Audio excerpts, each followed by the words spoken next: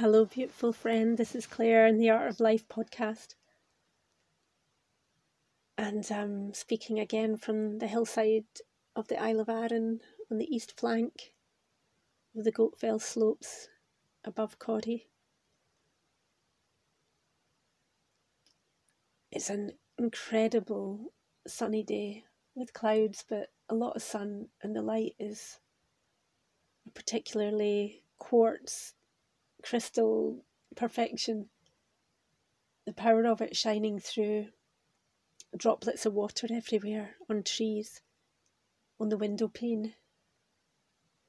It's quite a spectacle. The clarity of the light and how it is reflected through water when there's so much water everywhere. It's been a very stormy few weeks since I got here. And I feel it's kind of been stormy internally as well. Lots of things getting shaken about and buffeted and crashed onto, just like the beaches here, with their layers and layers of stones and shale and shells and old pieces of pottery being churned and piles of seaweed being thrown up on the roads and big stones being thrown up on the roads. It's quite an elemental stirring up time. And similarly, there's a lot of stirring up of old things that happens when somebody who is in a different lifestyle comes back to the old lifestyle, and it doesn't fit anymore. It does on the deepest level, but the surface stuff doesn't fit. The old paradigms don't join up like a jigsaw puzzle, and therefore there's a lot of, if not compromise, a lot of work to find the harmony. I'm finding it difficult to feel projection, negative projection and limitation and darkness and cursing and nastiness being thrown around the house, like the house is kind of coated in it, painted with it, all the way through, like saturated with this negativity. And as strong as my immune system is, it's really hard to keep ploughing through that when it's quite a consistent cursing and cursing and cursing, which occasionally gets thrown directly at me. And I've been really interested in the natural medicine, the ritual, the symbolic action of returning to sender any evil which is being projected, radiated, any limitation which is attempting to contract or being stamped, or just the weight of it preying down on us, weighing down on us. Really interested in how simple it is to return that to the sender, but it does need a concerted action from ourselves. It needs a magical word spoken, or symbol fingered or actioned in some way, a word written or a gesture connecting with what is inside of us that needs to be expressed, that is not what is being projected onto us. And I was reading some beautiful reflections on the Hive.blog around what's going on in our skies and how magical work is going on in the atmosphere right now. and how important our part is in that whatever's being pumped into the atmosphere from the ground, from the air, with evil intentions, with careless intentions or unconscious intentions, pollutions and medicines in inverted commas, all the shit that's going into the atmosphere, we, with Gaia Sophia, have an incredible power to turn that around and return it to the sender. And to say thank you, but no, I do not contract with that. I don't accept that into my body. I am more than that. I have immunity to that. And it's yours. May all evil be returned to sender. And again, evil being the opposite of life or living. Just being that which is not lifeful. I've been thinking a lot about the trajectory that we're on and how our mind and heart and physical body are either aligned with life or they're aligned not with life. And the different ways in which they're aligned not with life are essentially just distracting us from the path, the way, which is to more life, to more learning, to more growth and health and wealth and happiness. But our culturing, our habits and conditioning, and our belief in the norms that have been given to us are very often like pulling away at the magic of the threads that are holding together the fabric of the universe and the fabric of ourselves in the universe, as if we're cutting the threads that interweave us in harmony with all things, with the cosmos. Our mind, body, spirit, cosmos are one, are whole, are sacred, bright and light, living, breathing, happy and cheery. As I said that, the sun just came out again, which is beautiful.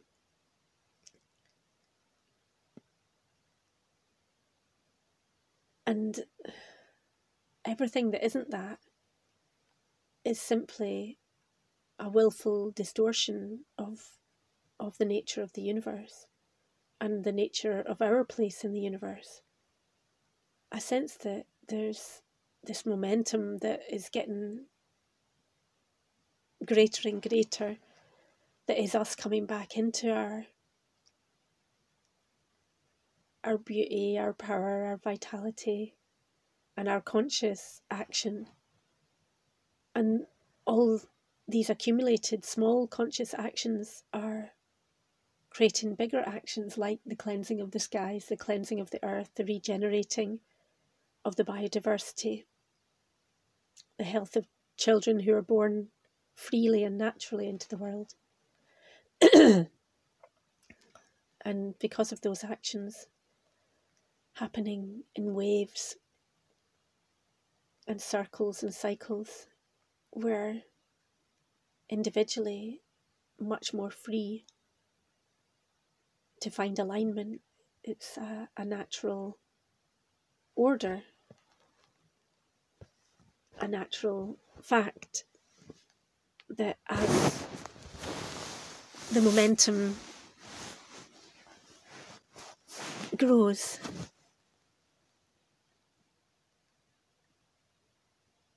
the charge that's around us softens, and so it's exponentially easier and easier to create magic, to speak the truth, to simply be, to breathe, to find clean water, to walk a peaceful path even. But yeah, our part in it can be such a tangle trying to figure out our part in it, like what am I meant to be doing, and it certainly has been easier for me since I focused on what I'm being rather than what I'm doing. And if the doingness comes from beingness, then it comes a lot easier. And sometimes doing nothing is far more creative and productive even than doing things with a busyness or a tension or an anger or a need to control what's going on around us.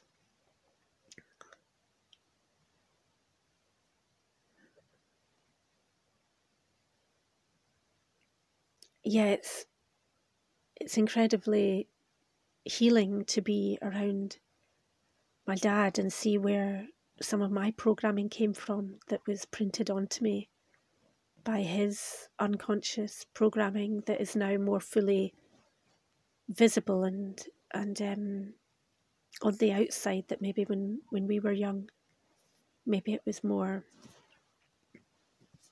subconscious and in the shadows, but now it's like in the full light. What he's been doing with his mind and how his mind is at odds with his reality, and how some of the staples of his reality are biting him, coming back to him. His state of near panic about very small issues that somehow seems to be pushing him over the edge consistently into extreme anger, extreme fear and frustration, and very, very strong mantras of depression around the state of the world and where the world is going, which of course are true of aspects of reality, but at the very same time there's a wholly different reality that is also underlying and far greater in power and in momentum. And that is something I keep coming back to again and again. Like, what am I using my creative core for? Where is my creative core aligned? Is it aligned into a trophy, or is it aligned into expansion and growth? And it's not that I've been told off at various points in my life about being too optimistic, or that life can't always be about growth. And of course, nature and cycles in the physical world are, the growth is a stage, and there's a time of very rapid expansive growth, and growth downwards, upwards, outwards, in all directions. And then there's a period of fruiting, seeding, and the seeds and the fruit going on into further expansion. And the continuity of that, at no point, there's a separation of the seed and the fruit from the tree, but at no point is there really separation, because the fruit is still the tree. It's a part of the tree still. It's not a completely separate item, although it's been taken from it. It's still the same tree, and the seed is still the same tree, and the next tree that grows is still the same tree to some degree. There's a level of connection and repetition and connection, interwovenness, sameness that goes through, and yet the new thing is explosively expansive again. And we are not trees, and yet we are very much vibrations that are similar to what goes on around us, and the things that we're drawn to, the things that we use, things that we connect with, and that we're surrounded by, absolutely are metaphors of reality, are metaphors of how life works in general. And as such, it's not an accident that we're born with a tree of life attached to us that nobody seems to talk about, or very few people are talking about. our incredible, powerful vein tree that is growing in our placenta, that of course there are dark rituals around in current medicalised birth practices. But that tree is absolutely our roots. It's both our roots and our branches. It's our lifefulness and our vitality, and our relationship with trees reflects that in our lungs, our breathing, how the blood leaves the placenta if it's given proper time, and fills our body to the maximum with everything that we need to proceed within life, and is then replaced by our breathing, or our breathing takes place of our breathing from the lungs, takes the place of our having been breathing through the blood before. All of this is perfectly symbiotic, mystical and magical, and reflects what our relationship with trees should be as tree shepherds and lovers of nature and lovers of plants and growth and the food that comes from our plants and so on. Our heritage, our harvest, our inheritance, our riches. All of these things are perfectly balanced, perfectly square and solid, perfectly multidimensional and ultra-dimensional, beyond the dimensions and contained by the dimensions. And as such, we get to play in all of that. And it's really hard for me to really comprehend fully what is this thing about, what are we really playing with? How is it that so many of us are really stuck in the dark aspects of the game? And I know that to be manipulated. I know that to be absolutely orchestrated, that we're all scrabbling about in the mud for pennies or crumbs, or blades of grass, when we should be in a lush field of fruit trees and joyfully picking the harvest. And I know that a lot of the problems of the world are the fact that we haven't recognised that. We haven't recognised our part in giving away our power to the institutions, the corporations, the thing that used to be services and now are authorities, and things that used to be rights but now are limitations.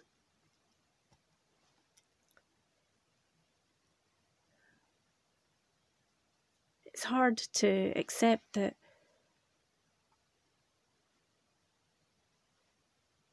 a great portion of people are suffering through choice, and then that consequently leads to a lot of people being vulnerable to the suffering, even not through choice. There's the only way to really understand that, I feel, is to really comprehend it, is to see on a greater level that we even choose our suffering. But the only way we can really comprehend that we're choosing our suffering is when we get beyond the suffering, and that's a very difficult thing to accept. As we move beyond our suffering, as I move beyond my suffering, watching others who are suffering more, but how am I observing them? How am I watching them? What is the energy that I'm holding them in? And what happens if I let go of that? Let go of even witnessing them. There's something about witnessing that needs to be done very, very lightly, and even from a distance, when the other is entangled and wants affirmation of its suffering.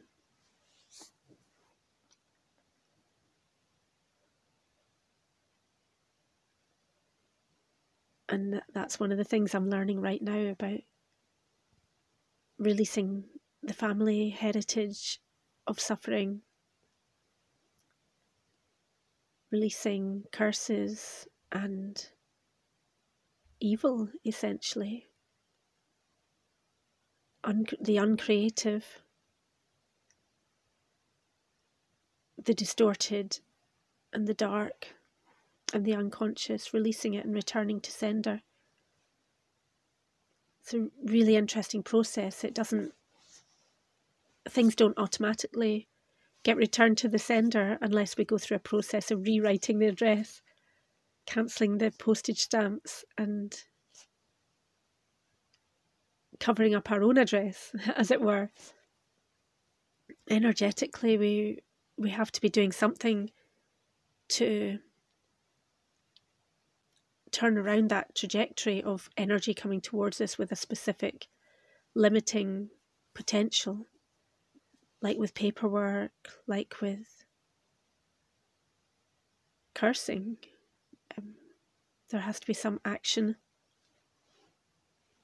or cutting of the cords, because the cords are being put out by other people. That's one of the things that I found great challenge with in so-called modern spirituality or New Age ideas when I lived up in and around Findhorn, and some other groups of folk I've been exposed to and exposed myself to, looking for clarity or a deeper questioning and a deeper answering process. I found that it was really hard to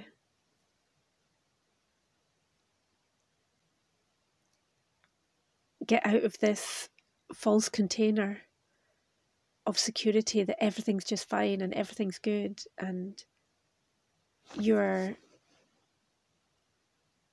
automatically immune and God will protect you and you just need to pray or have faith.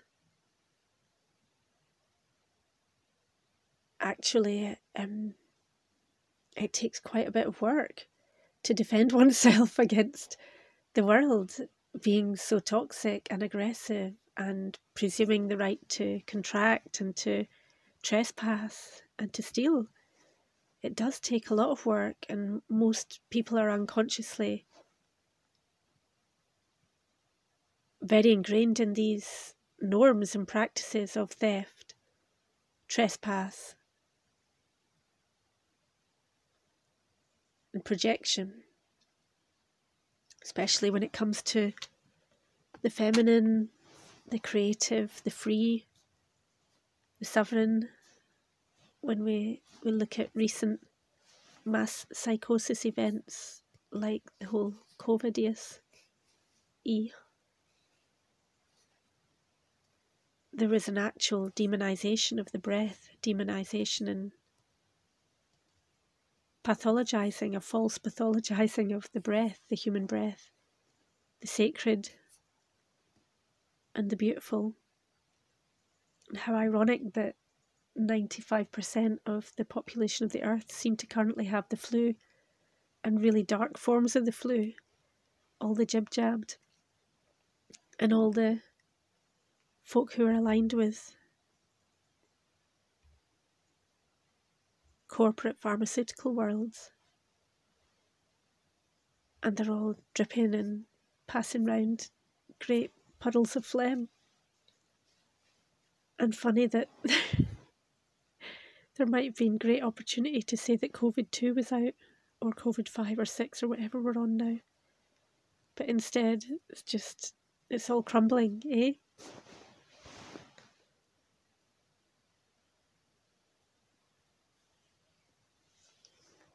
But no amount of light thinking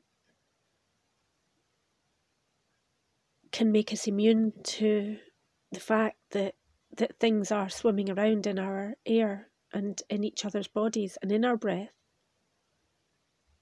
that do have limiting effects and that are toxic in places, or certainly are affecting. And I think it takes a really deep practice, a really long and disciplined practice, to get to a point of being able to actually fully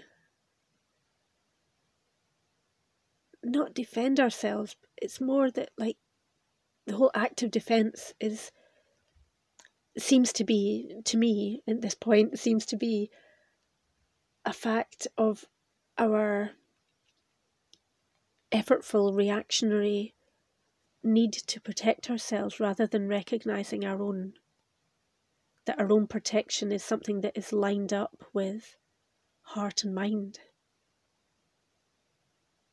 And I recognize it in myself, my struggle to defend myself against my dad's cursing, and also his projection onto me of his own behaviours, essentially.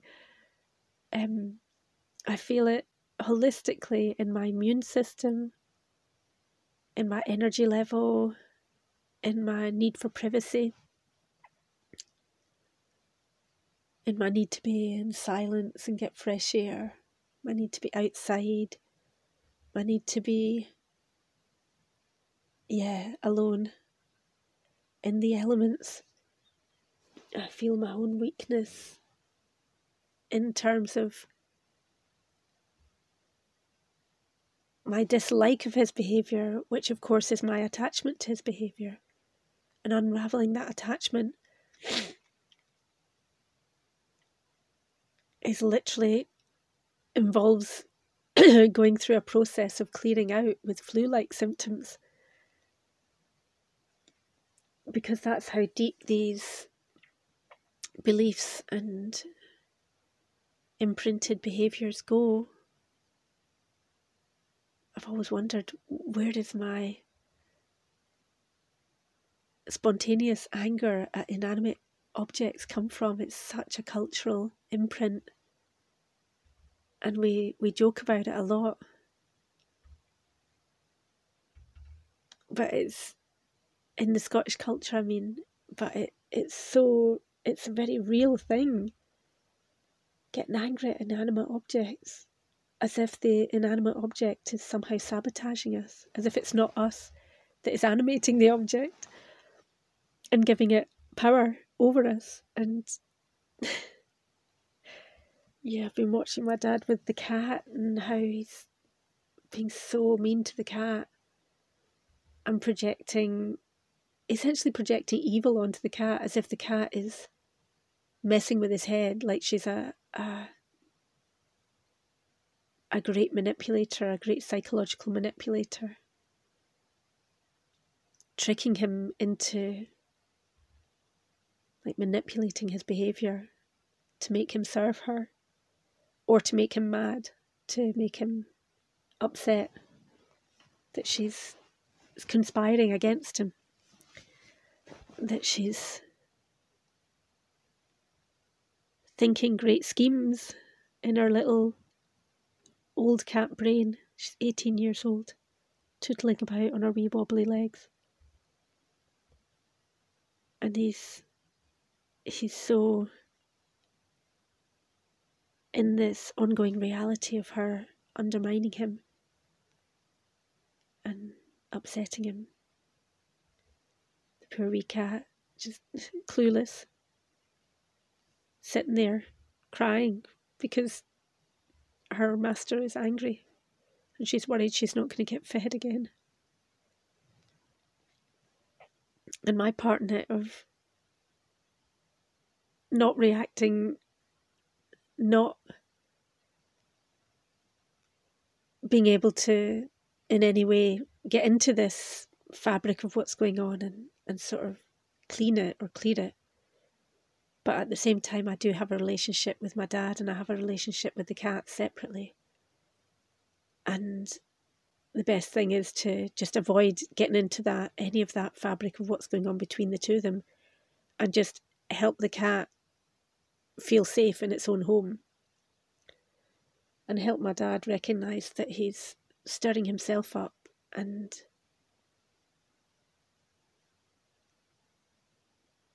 projecting onto things around him that are not necessarily at odds with him. They're all things that are there to help him, to give him company and comfort, or to make his life easier.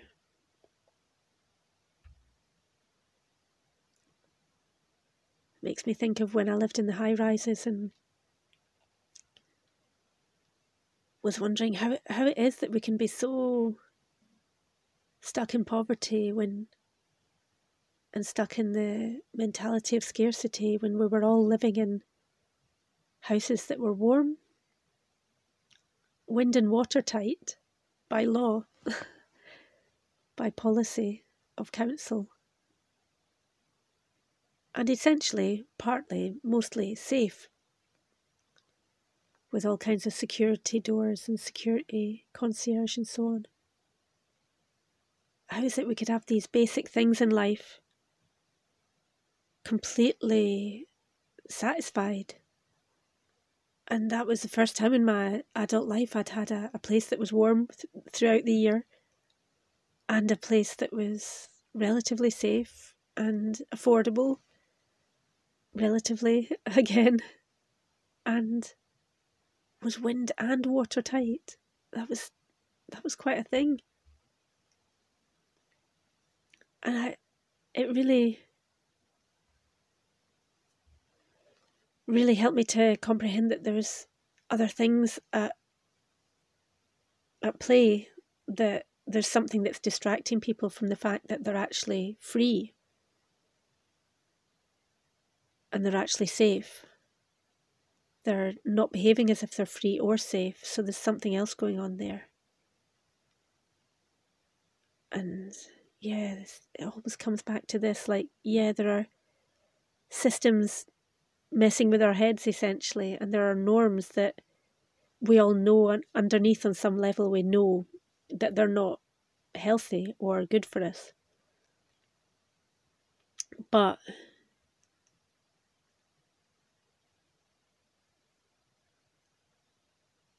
nevertheless, we seem to really believe that things are, the majority of us believe that things are nevertheless. That's how they are. They will never change. This another mantra of my dad's, where all his creative force is going into making things not change by participating in it. But he still sees it as someone else's responsibility, that somebody else is doing wrong, because essentially man is inherently evil. But of course, that's him constructing that, it's him making that, making it so. It's quite a thing to stand back from that and see what it is, and see that it's part of where the will is being manipulated, and also that it's part of, like, if our will is given away, if it's manipulated, then it's not our own, and it means that our power is not our own. And our core power is inherently going somewhere else. And that's always because there's been a point of a choice where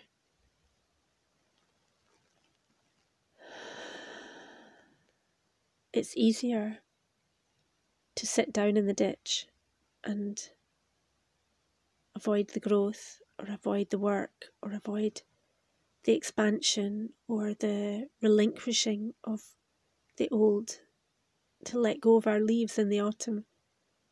The resistance to that is always for a reason, like it's always because there's a payoff of some sort.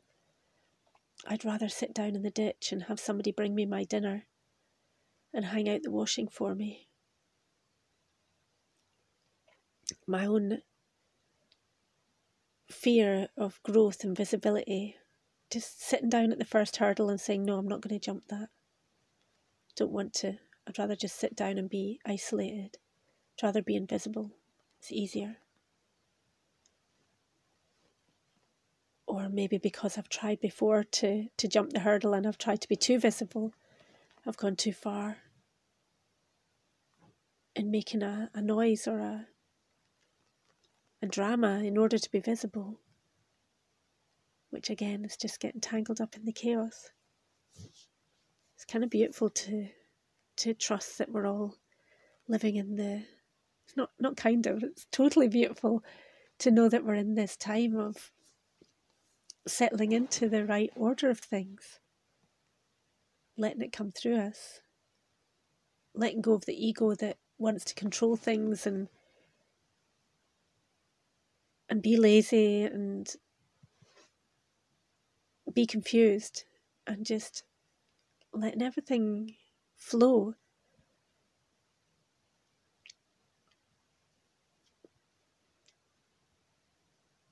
I don't know that there is a way of transmitting that. I'm sensing more and more that the old has to be released and left to follow its own trajectory. But if we're truly standing in truth and in love, the energy will be radiated softly, warmly, and easily, effortlessly to whoever needs it and whoever's receptive to it.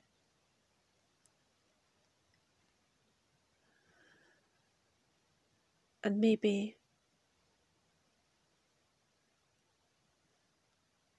we don't know. Maybe we don't know who's really deserving or who really needs it or who's receptive to it. Maybe it's a much more alchemical, complex flow of state of being. I mean, there's so much relationship in the world, isn't there? How could it possibly all work to a certain law?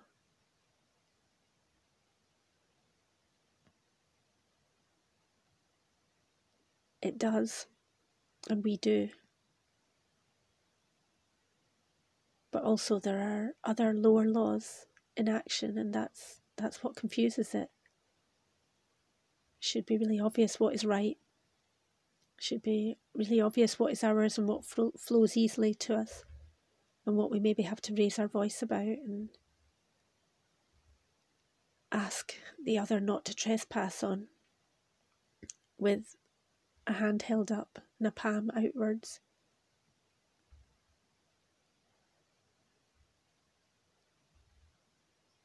Yeah, we certainly live in a particular time where the word is important, the signature is important, and the turning around of the dream spell is very, very important.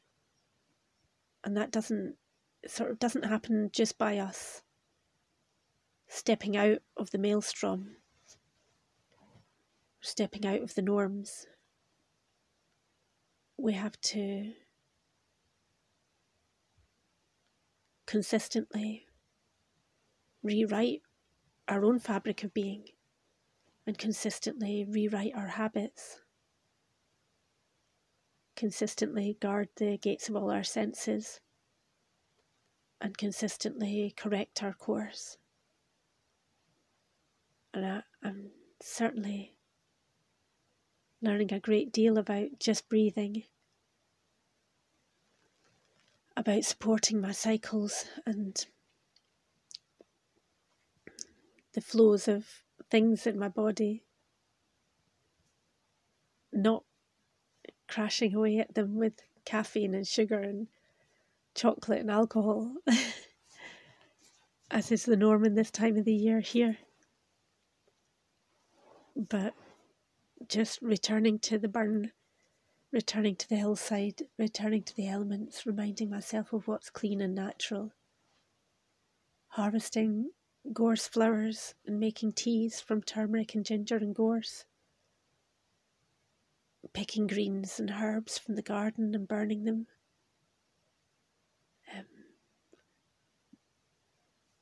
allowing my blood to come and release and go back to the elements here, and remembering to breathe. It's always really interesting getting flu-like symptoms, what it's reminding us to do and where it's cleaning out and what wants to be released. that I kind of feel like the stronger the flue, the deeper it's going and the more it wants to clear out. But flue's a really good example as well, isn't it, of just going round and round and round. If we're not letting it clear us out, if we're not working with it, then it might just be going round and round, filling us up and emptying us and filling us up and emptying us. But if we're working with it, helping it flush out, helping it move, maybe it'll move a lot more than just the surface, just the phlegm, just the phlegm moving about. It'll maybe help dredge up the depths and release that too. That's certainly what I'm praying for and holding space for right now, because I know that I have deep self-limitations, deeply set limitations deep inside myself, and I know that for them to really shift, it does require very deep breathing.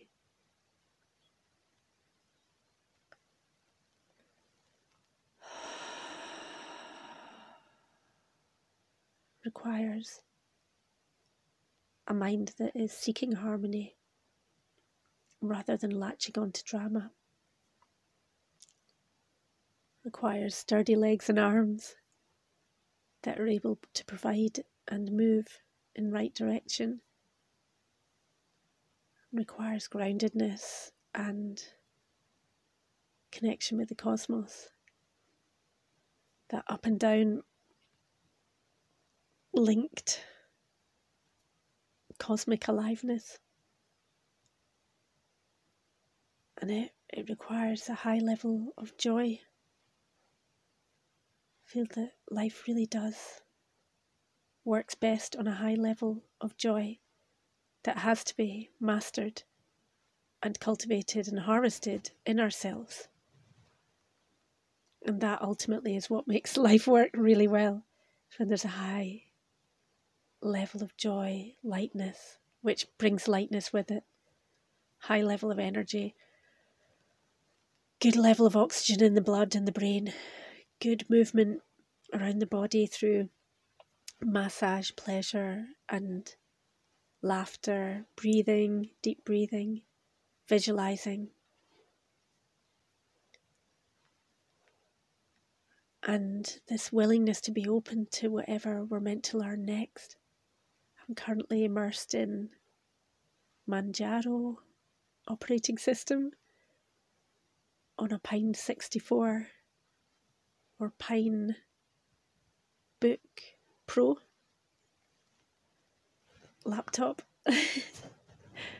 And yeah, it's like learning Greek again or learning a new language where it's just a different structure than conventional corporate owned software and technology.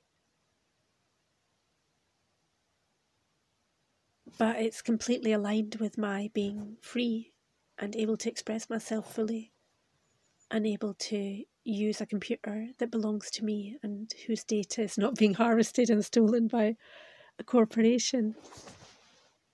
It's powerful, powerful stuff. To know that every new word that I learn of a new language is keeping my privacy, my freedom, my sovereignty, my self-expression free, is letting me connect with people without all that clutter and distraction, letting me connect with people who also want to be alive and free and healthy and wealthy and wise.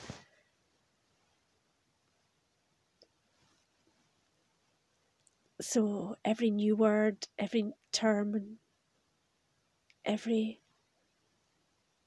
aspect that I'm learning is moving me more into life, more into autonomy, more into the power and beauty of me being alive on this earth. on this soil. And that is good. It's another aspect of life that becomes flowering and expansive and easier, rather than my brief foray into the F-book, F-A-C-E book, which now I can't seem to upload photos anymore. So I think that's the end of my short stint back on the mainstream social media. I always like the idea that it might be opening up, and I always like to just step back in and put my toes back in the waters again. But it's a funny old world when you can't even choose your own hashtags, or the vocabulary is greatly limited. I'll always be moving into spaces which are more expansive, free, and flowing, empowering and educational, and opening of the mind, heart and spirit and cosmos. So yeah, see you over there. Thank you for listening. I'm away now to blow my nose excessively and drink a big pint of natural water straight from the burn.